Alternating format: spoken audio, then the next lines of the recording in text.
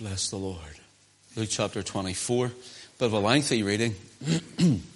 Beginning to read at verse 13. Verse 13. And behold, two of them went that same day to a village called Emmaus, which was from Jerusalem about 60 furlongs, and they talked together of all those things which had happened. And it came to pass that while they communed together and reasoned, Jesus himself drew near and went with them. But their eyes were holden that they should not know him. And he said unto them, What manner of communications are these that you have one to another as you walk on your side? And the one of them, whose name was Cleopas, answering said unto him, Art thou only a stranger in Jerusalem, and hast not known the things which are come to pass there in these days? And he said unto them, What things? And they said unto him, Concerning Jesus of Nazareth, which was a prophet, mighty in deed and word before God and all the people, and how the chief priests and our rulers delivered him to be condemned to death and have crucified him. But we trusted that it had been he which should have redeemed Israel. And beside all this, today is the third day since these things were done. Yea, and certain women also of our company made us astonished, which were early at the sepulchre. And when they found not his body, they came saying that they had also seen a vision of angels, which said that he was alive. And certain of them which were with us went to the sepulchre and found it even so as the women had said, but him they saw not. Then he said unto them, O fools and slow of heart to believe all that the prophets have spoken. Ought not Christ to have suffered these things and to enter into his glory? And beginning at Moses and all the prophets, he expounded unto them in all the scriptures the things concerning himself. And they drew nigh unto the village whither they went. And he made as though he would have gone further. But they constrained him, saying, Abide with us, for it is toward evening, and the day is far spent. And he went in to tarry with them. And it came to pass, as he sat at meat with them, he took bread, and blessed it, and brake, and gave to them. And their eyes were opened, and they knew him. And he vanished out of their sight. They said one to another, Did not our heart burn within us while he talked with us by the way, and while he opened to us the scriptures? And they rose up the same hour and returned to Jerusalem, and found the 11 gathered together, and them that were with them, saying, The Lord is risen indeed, and hath appeared to Simon. And they told what things were done in the way, and how he was known of them in breaking of bread. We'll stop there. Keep your Bible open there at that chapter. We will be referring extensively to it throughout the meeting and the message. Let's pray. Father, thank you for everyone you've brought this evening. And we ask you, Lord, you'd bless them, encourage them. Maybe, Lord, even their hearts are feeling down, that you'd strengthen them and lift them up. And Father, that you would just meet them at the point of their need. And we think of all those, Lord, who are away tonight. All of those who are maybe still on holidays, and some who are unwell, visiting loved ones tonight. We're asking you, Lord, that you would bless them and encourage them until they gather together to our great Shiloh in the following weeks that lie ahead. Father, glorify your name, glorify your Son. And Father, we ask you that you take your own word now and strengthen us with it. And according to your word, may it be so done in our lives. We ask it all in Jesus' name and for his glory. Amen. Amen. You know, Luke 24, especially this portion that we read, it's a popular, well-known Bible narrative. And if you were just to mention the two on the road to Emmaus, or the story of the two on the road to Emmaus, the Bible student or the Bible reader will know exactly what you're speaking of, know what it entails. And they'll be able to tell you how this stranger comes alongside who are feeling low, feeling despondent and down. And how he reveals himself in the Scriptures and how he reveals himself through the breaking of bread. And they recognize the Lord Jesus Christ. I've entitled this message tonight, The 7 Mile Study and the 7 Mile Sprint. The 7 Mile Study and the 7 Mile Sprint. And as we look through this, you'll see how the two on this road are walking with lead boots. They may have sandals on, but they're like lead boots. They're walking with heavy hearts. They're walking with hands trailing the ground, as it were, unable to lift them up, as it were, spiritually to praise the Lord. For they thought the one in whom they had rested everything in had went to the tomb and someone maybe had stolen his body. Couldn't understand it, couldn't comprehend it, they couldn't take it in. And now they've left Jerusalem and they're heading to Emmaus. Emmaus was a little place. In fact, as far as I know, up till this very moment, they still are not sure exactly where Emmaus is. They haven't found it. But it is reckoned, according to the Scriptures, 60 furlongs, 60 furlongs is around 7 to 7.5 miles. So they're going on a trek for 7 miles approximately. And on that 7 miles, a wonderful occurrence happens, as we know from our reading and from the story.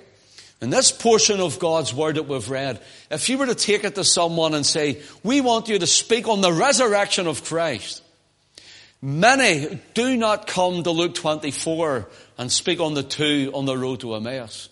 But they go to maybe 1 Corinthians 15. How that Christ died for our sin and that he was buried and that he rose again the third day.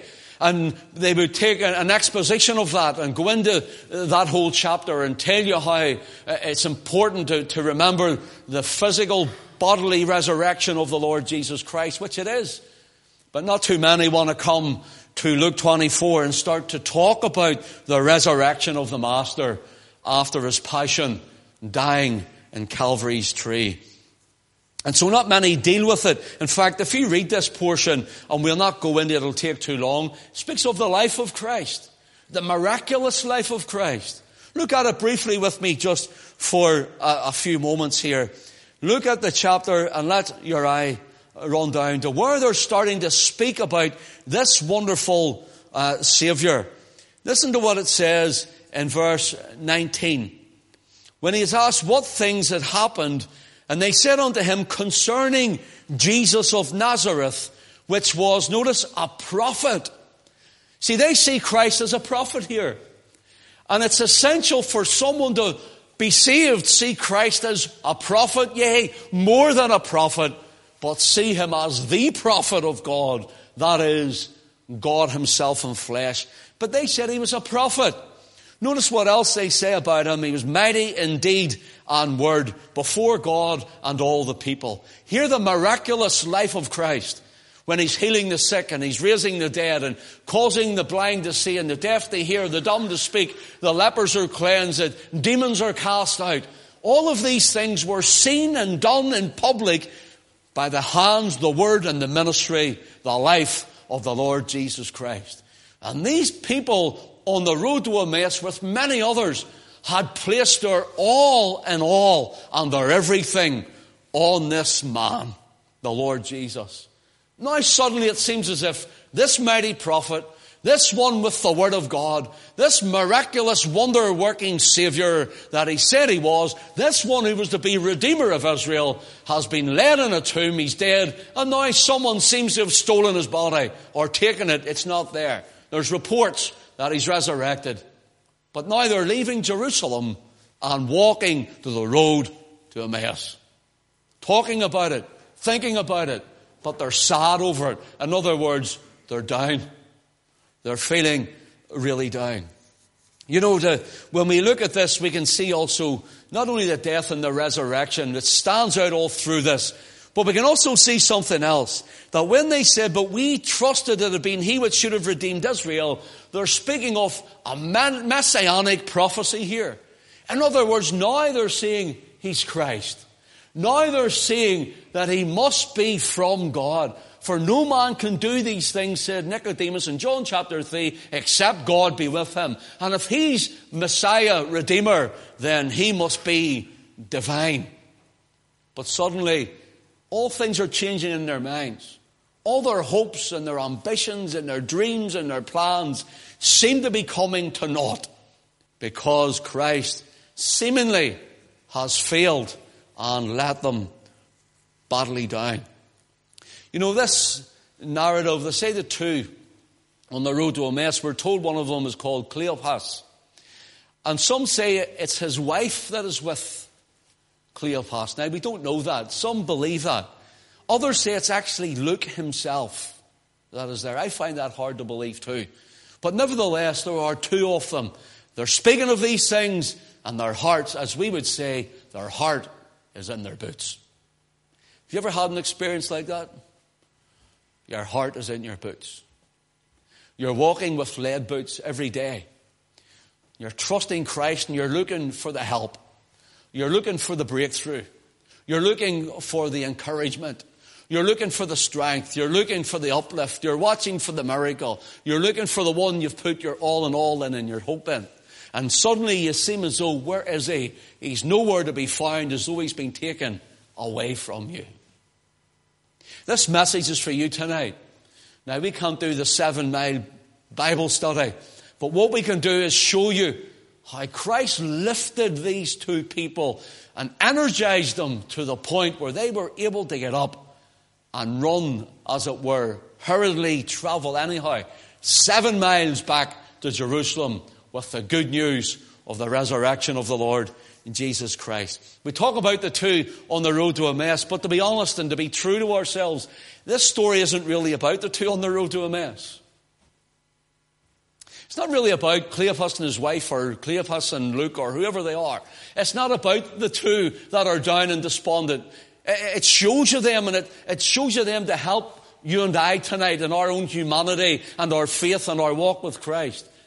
And it helps us in that sense, the humanness of it. But it's not about those two. It's about the Lord Jesus Christ. It's about who he is. It's about his faithfulness. It's about his glory. It's about his great love. It's about him. In fact, if you were to go to Luke's other book that he had written, which is the book of Acts. In the book of Acts, as as you read that, we see the title of, I'm sure it's on almost every Bible, depends on what you're reading. But if I turn mine over here to the book of Acts, this is what it says: the Acts of the Apostles. Big letters at the top of the first page, the Acts of the Apostles.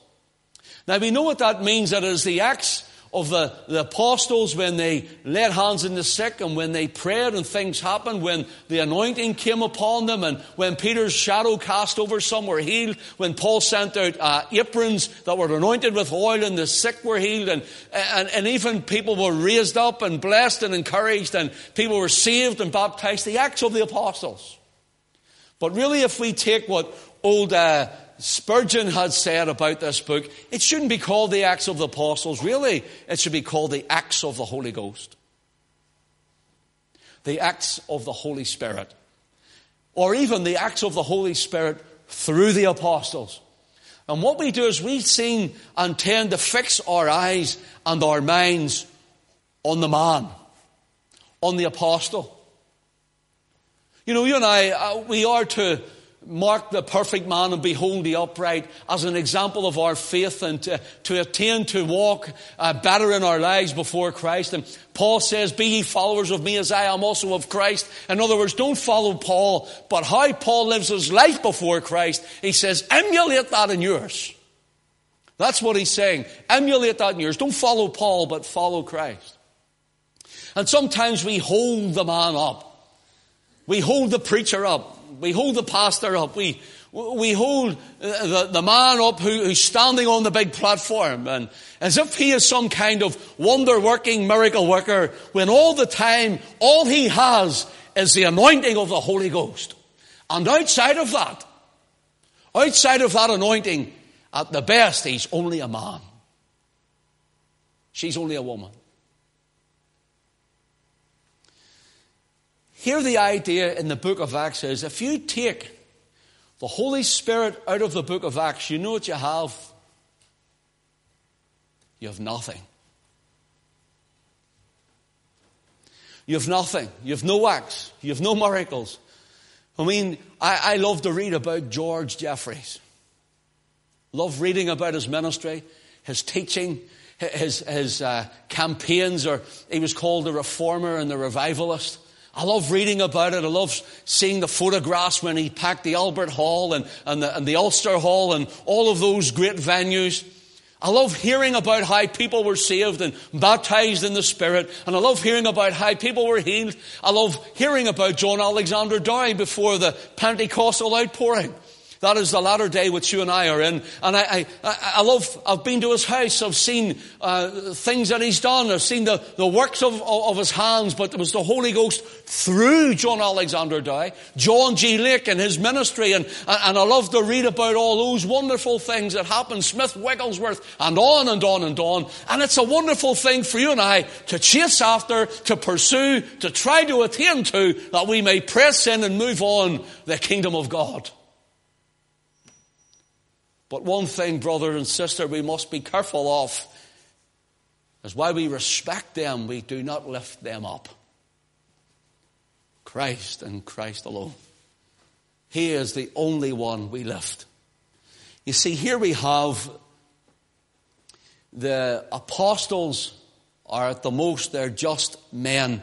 And really, the book of Acts should be called the Acts of the Holy Spirit, or the Acts of the Holy Spirit through the apostles. Here's what I've written just as I was writing this. I just sat down with my notepad and my pen, and I just started writing when I wrote this. We know that the real title should be the Acts of the Holy Spirit through the apostles, as it shows the humanity of the apostles and the inability of the apostles because of their humanity. In other words, if there was no Holy Ghost, there would be no apostle. There would be no miraculous sign, gift, and wonder ministry. Without him, there is nothing. There's no conviction of sin. There's no salvation to be had. There's no miraculous life. But, this is what I wrote, but centralized in it all and through it all, the life of it all and the power of it all is the infilling of the apostles and the outworking of the Holy Spirit through the apostles. It is the operation of God in the life of depraved humanity, which regenerates, illuminates, and animates the degenerate heart of mankind to see the Christ of God and to claim him as Redeemer, Savior, Lord, Master, and King. It also imparts a human spirit with faith to believe and endues the soul with love to endure, resulting in the glorification of the Son of God. That's what the Holy Spirit's ministry is, to glorify the Son of God, to lift him up. And the book of Acts, the other book which Luke had written, would mean nothing without the Holy Spirit. It is that impartation of the Spirit that touches our human spirit and makes us alive unto God. And it is the impartation of the Spirit which endues our soul with love to endure. You see, if you don't have the Holy Ghost in your life, you don't have love to endure. That's why we need to seek God's Spirit. Lord, we need more of you in our meeting. We need more of you in our life. We need more of you when I'm reading. Take the scales from off our eyes and let us see the revelation of the Lord Jesus Christ. Because outside of the Holy Ghost, you and I are depraved, Outside of the working of the Holy Ghost, you and I are hopeless and we are lifeless. But you can praise Him tonight, because tonight we are told in the Word of God that Jesus Christ is the same yesterday and today and forever. He is the Lord. I change not, He says, and He is God, with whom there is no variableness and neither shadow of turning. The God who wrought the miracles in Christ's hands, and the same God who wrought the miracles in the apostles' hands, and the same God who came and endued the prophets with power, and the same God who opened the Red Sea, and the same God who tore down Jericho's walls, and the same God who came in cloven tongues like as of fire and sat on the heads of 120 in the upper room that day, is the same Holy Spirit of God who is in this meeting tonight. He has never changed. He is the one and the same God. And that's what happened to the early church and the apostles. And that's what happened here in Luke 24 to the two on the road to Emmaus. You see, this was before the day of Pentecost. And Christ was appearing here and He was appearing there, disappearing and going somewhere else.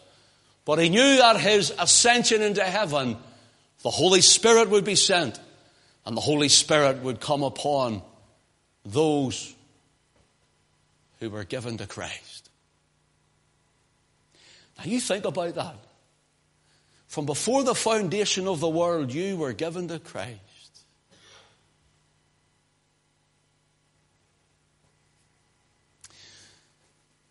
Here we have in Luke 24, these two walking on the road to Emmaus.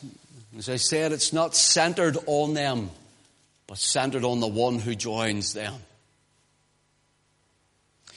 Centered on a loving Lord. Centered on a faithful friend. Centered on a trustworthy testator. A promise keeper. A covenant maker. And a resurrected, risen Redeemer. And you see them walking along.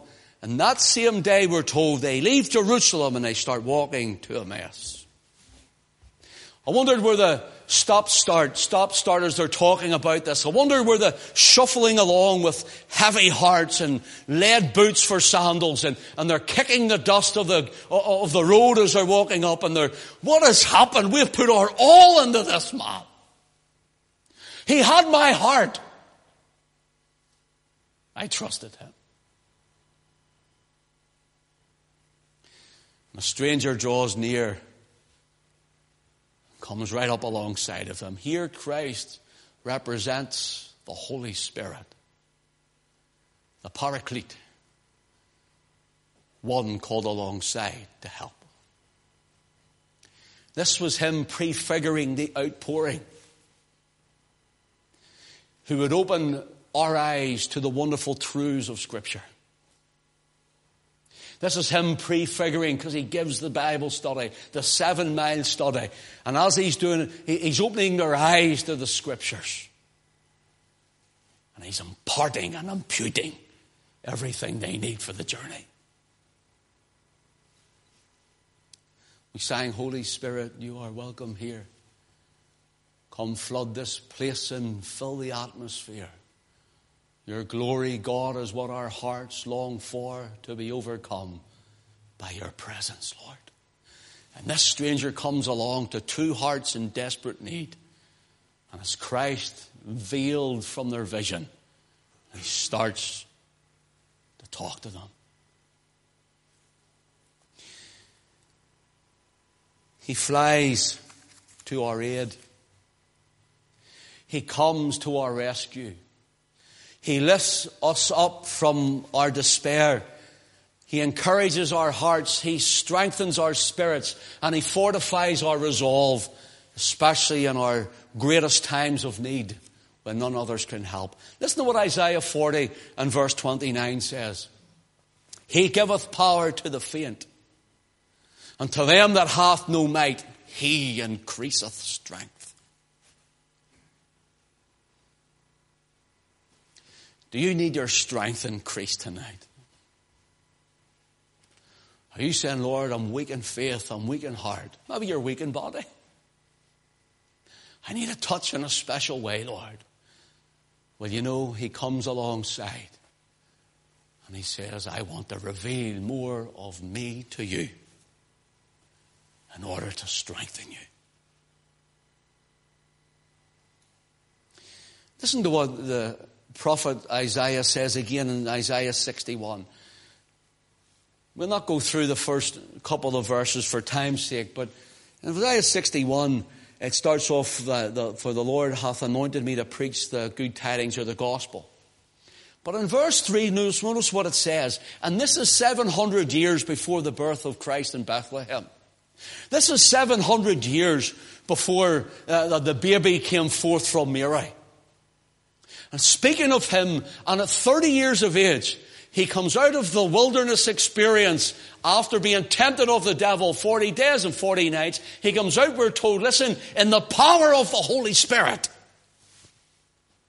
He's driven in by the Spirit after his baptism. He's tempted by the devil, and he comes out after speaking the word to the devil and defeating him. That's how we win. We speak the word. We tell him our testimony. We speak God's word into the ether that the devil will hear the victory that we have in the Lord Jesus Christ. And he done the same. He comes out in the power of the Holy Ghost. He goes into a synagogue, we're told. He takes a book. It means he takes the scroll of the attendant and he rolls it out. The scroll of Isaiah the prophet. And he rolls it out to where there's no chapters and verse there, but to where we would have chapter 61. And if you read Luke chapter 4 when you go home, you'll read that he starts reading out Isaiah 61. The Spirit of the Lord is upon me, for he hath anointed me to preach, he says. The anointing of God was on him. He starts reading. There's a wee telltale line there. I'm doing this from memory. I can't remember the verse it is, but in the end of the prophet, it says that he had come to preach. If you read on down a few verses in Luke chapter 4, the Lord stops at, the prophet says that to preach the acceptable year of the Lord and the day of vengeance of our God. And he doesn't mention the last line. He stops the acceptable year of the Lord, a year of grace, the time of grace that you and I are living in. Because the day of vengeance of God it's close, but it's not here yet. Because Christ came to pour out his grace upon us, to die for us at Calvary's cross, to shed his precious blood that we'd be forgiven, that we'd be saved, that we'd be redeemed. It was all to do with grace. He stopped at that bit. Roll up the scroll and give it back. But listen to what it says in Isaiah 61 and 3. The Lord said he would come to appoint unto them that mourn in Zion, to give unto them beauty for ashes, the oil of joy for mourning, and a garment of praise for the spirit of heaviness. Here we have him coming alongside the two on the road to Emmaus, doing exactly as the prophet had prophesied of. The one who spoke to Isaiah and gave him the anointed word. The one who took the prophet up and carried him along, or it gives the idea he bore him along. The prophet was caught up in the Holy Ghost, borne along by the Spirit as he had written. The one who gave it is the one who became flesh, is the one who came into the synagogue and read it out. Now he's the one who went to the cross and went to the tomb and has risen from the dead and walks a 7-mile walk along with two who are defeated and down. He's marvelous. He's wonderful. The two on the road to Emmaus were downcast, despondent. They were disillusioned and demoralized, defeated, dejected, devastated. They were depressed. It's 7 miles to go to get out of the road, basically. See the word Emmaus, by the way. There's a couple of meanings for it. If you look it up, one of the main meanings means hot spring or warm baths. Hot spring or warm baths.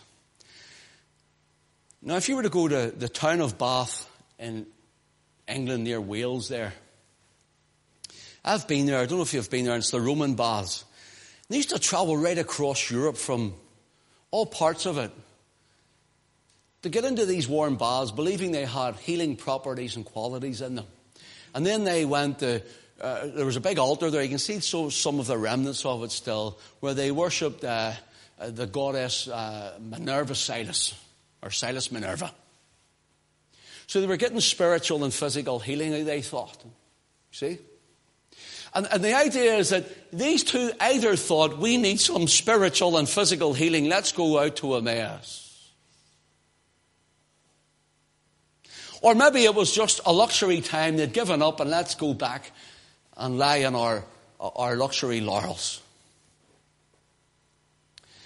But here's what I had written too. It says, how do men prefer? How do men desire the hot spring to the resurrection power of Christ? See, what you and I have is the real thing. This word that we have in front of us, this Holy Spirit who is God himself in our midst, this wonderful Savior and blessed Redeemer that we have is the real deal. He is the real thing.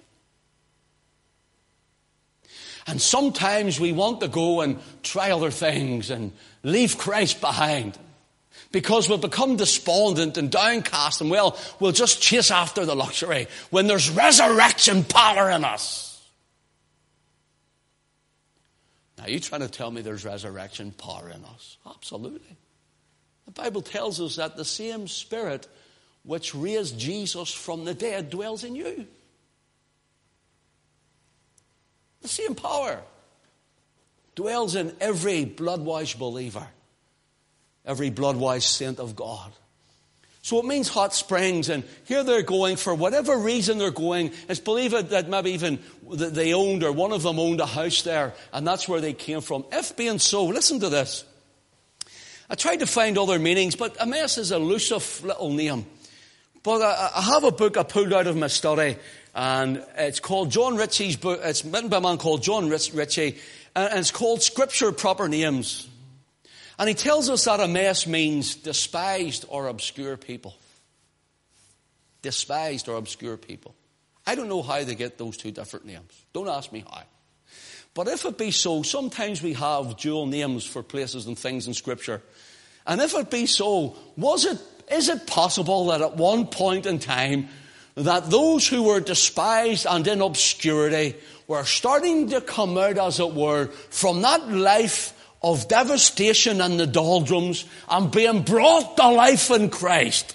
And now suddenly it's as if he's let them go and they're falling back into that place again.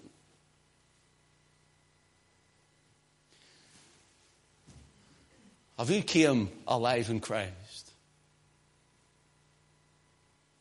You're excited by him, passionate about him, in love with him, serving him, following him, chasing after him, seeking his face. Oh, he made you feel 10 feet tall. Like David said, for by thee have I run through a troop. By my God have I leaped over a wall. Maybe at one point you said, he maketh my feet like hinds' feet. Maybe that was your experience in Christ at one time. And suddenly you feel a little downcast in it all. And weakened. And you start slipping back to your own personal Emmaus. Maybe you're on that way. The first love fire in your heart has dimmed to a smouldering ember. A smoking flax. If that's you tonight, you're in the right place. You're in the right place because here we're told that Jesus comes alongside, fulfilling, as it were, that scripture. A bruised reed he will not break, and a smoking flax he will not quench. Here was a bruised reed. Here was a smoking flax. Two on the road to Emmaus. And Christ himself comes alongside and breathes on them the breath of life. All Scripture is given by inspiration of God. It's God-breathed. He breathes the Scriptures over them, breathes the Word of God over them. By the time we read our story, the two of them are up doing their 7-mile sprint back to Jerusalem. It's possible for you tonight. It's possible for you to be touched by the power of God. He'll strengthen you. And if you're on your road to Emmaus and you feel despised or downcast or despondent or disillusioned or demoralized, you're in defeat, you're dejected, or you're devastated or depressed, Jesus is here. We're told this, Jesus himself. Why did he not send an angel? Why did he not send an angelic being? I'll tell you why.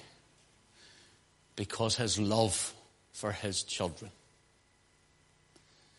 cost too great a price to redeem them.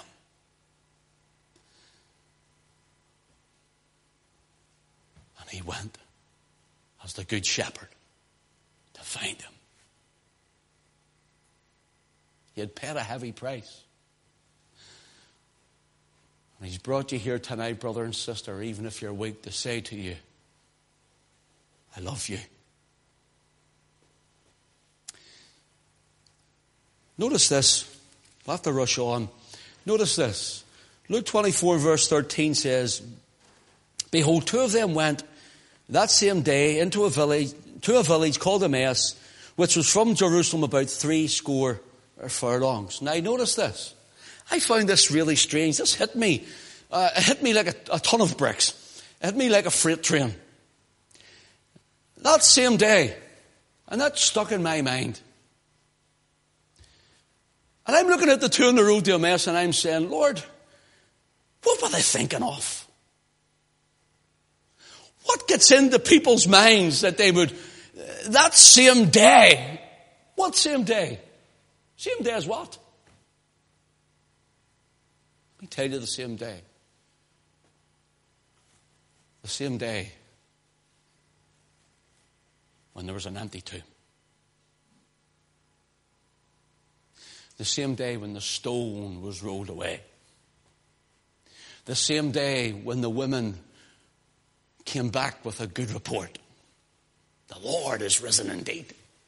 The same day when there's angelic visitation. Notice that. The same day as angelic visitation, and even the very rocks would rend, when the very stone was rolled away. The same day when the Romans could not hold him in the grave.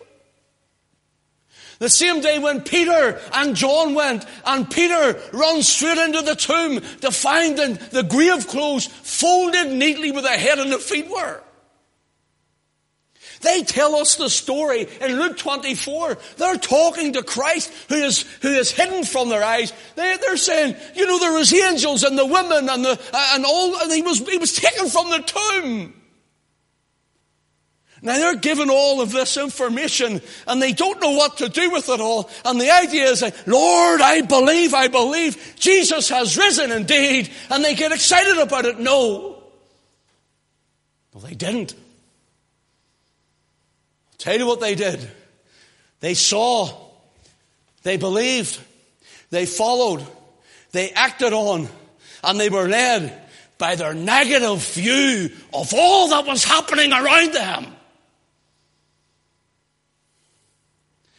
They believed on the negative view.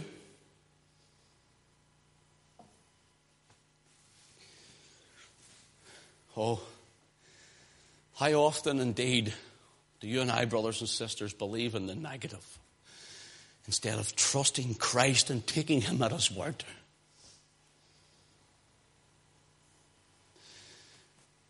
They looked at all the negative things. Oh, he's missing. Somebody must have stolen him. Oh, he's missing. We don't know how he got out. Angels, who believes in angel ministry? Who believes in this and who believes in that? And you know the thing is, all along, Christ had told them about it. before it happened, Christ had told them about it. He had said to them this was going to happen.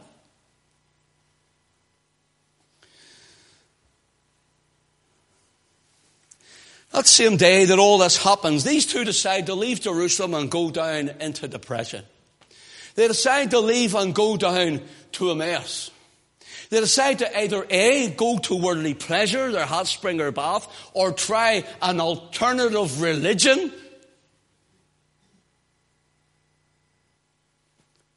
Rather than rest totally in Christ. Or else they went to the place of backslidden ness and let their love burn cold, which was once burning hot for Christ. Here's the wonderful thing. That same day, straight from the realms of the grave, straight from the mouth of the tomb, straight from the sphere of death,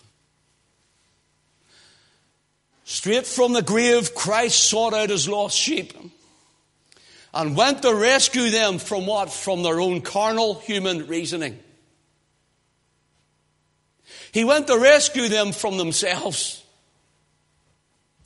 Do you know we've all got a threefold enemy? The world, the flesh, and the devil. Christian, you have it. We all have. And the old saying is if the world got converted and the devil dropped dead, you'd still have an enemy. Yourself. Yourself. The old saying, you're your own worst enemy, isn't far wrong. Look, I'm conscious of the time. I know time's running on. So much I want to tell you. I don't know whether to do another night on this or what to do. Let me round this up here anyhow at this point.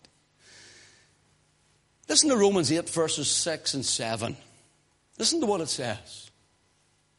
Romans chapter 8 verses 6 and 7.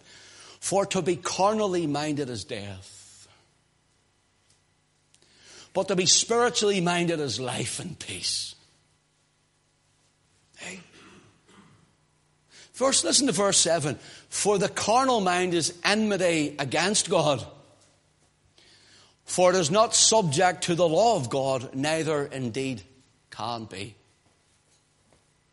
The idea here is that if we're carnally minded, we'll do carnal things. If we're spiritually minded, we'll do spiritual things. If we keep our eyes on the law of God or the scriptures, and we have them in our mind and our heart, then we will act them out in our life. We will walk out the word in our life. The Lord said it. We believe it. That settles it. Let's do it. But to be carnally minded is death. It means spiritually we die, but it also brings forth death to the body. But yet to be spiritually minded is life. And it's peace. These two had went into carnal mentality. You know, the old saying is you are what you eat. You keep eating your Indian meals. I love Indian food. You keep eating your burgers, and I like burgers too. Your Chinese. Richard's not here tonight. He loves his Chinese. I think Richard owns shares in the Chinese. Keep eating your cakes. I love cakes as well. I have a sweet tooth. You keep eating them. Sooner or later it catches up on you. You are what you eat. Do you know, Christian, you are what you take in? Do you see if you're always watching that old, I'm not going to all the stuff on TV, all the nonsense. That's what's... Television is indoctrinating the whole world. It's indoctrinating your mind to believe that homosexuality and its full practices and gay marriage is okay. It's natural. It's not. But now, you see, it's indoctrinating everybody's mind. It's indoctrinating people with advertisements that alcoholism is okay. Keep drinking the cheap alcohol. That partying and all those things that come with it, with immorality and loose living in the sexual context. And it's all okay, and it's all right for everybody to get on whatever way they want and be their own God. And that's indoctrinating people. So you are what you're taking in. You start to believe it. The Word of God becomes of none effect. And the Word of God gets shifted further and further to the side, and God's house gets shifted further and further to the side, and soon you start following that which you've been indoctrinated with. That's the world we're living in. But the Scriptures, that's different. The world is carnal, death. The Scriptures is life. I don't know what you're like in secular work. When I was in secular work, before I was a pastor, my ordination was 11 years ago this year. See Philip Proctor down there with Heather, his wife, and Philip used to go up and down to Dublin with me as well. Quite a few times, Philip. And I'd have worked in a shop, and I worked extra hours to take hours off to get down to Dublin on a Tuesday. Being out Monday, Wednesday, Friday at my meetings during the week, twice on a Sunday school in between it, and then I worked extra so as I could get down to Dublin every Tuesday and drive back up after midnight and back to work again. That was the life. See, when I was in work environment, after a while my mind became polluted. And all the negativity came in, the carnality came in. When that carnality came in, I just couldn't wait to get into the Word of God. Once I started reading the Word, Paul calls it washing by the water of the Word of God, my mind started feeling pure. My strength started coming back in the Spirit. I started rejoicing in God again. And I started walking and leaping and praising God like the man at the beautiful gate. The Word of God, spiritually minded, is life and peace. These two are moved into carnality. And moved into deadness. They're starting to walk into death. And see, as a pastor and as a preacher, I see many, sad to say, Christians who are once on fire for God and they're starting to walk to their own mess. Carnal-minded. Leaving the things of God behind. They're walking into death.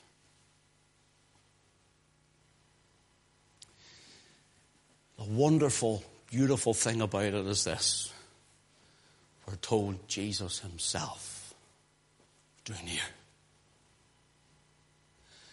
My prayer is, Lord, rescue us.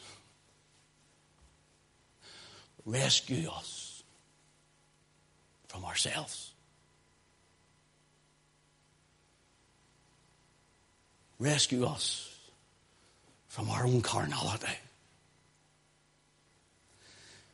And teach us to feed on the spiritual things of God.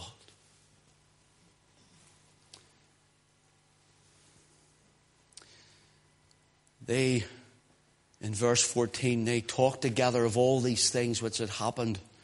Verse 15 says they communed together and reasoned. And we're told when Christ comes along, he says, why are you looking sad? In other words, your face tells the tale.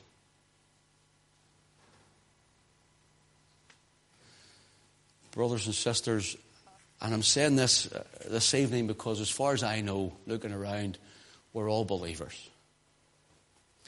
So I'm speaking more to believers.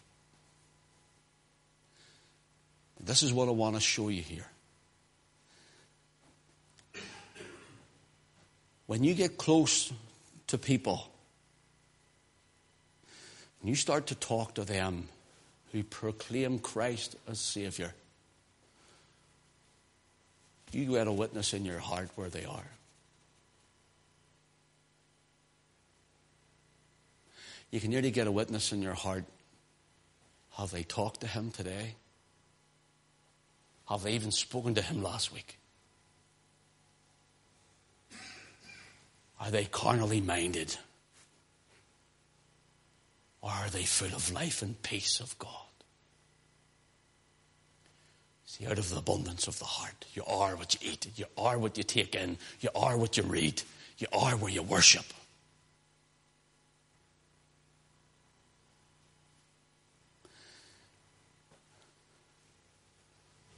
How's our hearts before him?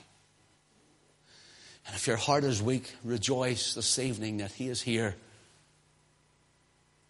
And he's here to bless you, to help you, to encourage you, to strengthen you, to comfort you, to heal you.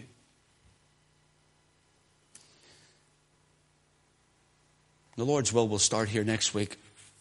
I was going to do 2 weeks of this, but I got carried away as usual.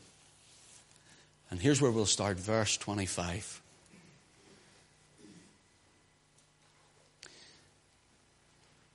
Luke 24, verse 25. Then said he unto them, O fools, slow of heart to believe. Notice their heart here. Notice their heart. He's not condemning them. He's encouraging them. But you know what he does? He shows them where they are at that time. Do you know the most dangerous thing to happen to a Christian is when they do not realize where they are at that time?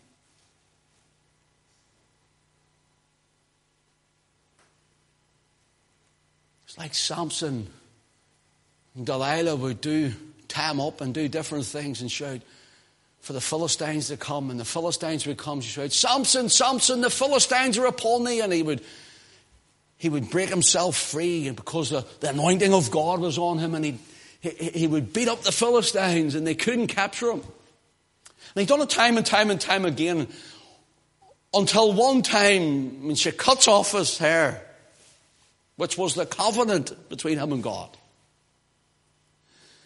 She shouts, Samson, the Philistines are upon thee. And he gets up, we're told he shakes himself to waken himself, and he gets up as usual. And he wist not that the Lord was not with him. The anointing was gone. He didn't realize where he was. The Lord says, O fools, and slow of heart to believe. The actual idea here is, he says, you have allowed your heart to become dumbed. That's what it reads. You have allowed your heart to become dumbed. Dumbed by circumstances. Dumbed by things that have happened. Dumbed by disappointments. He says, you've allowed yourself to become dumbed.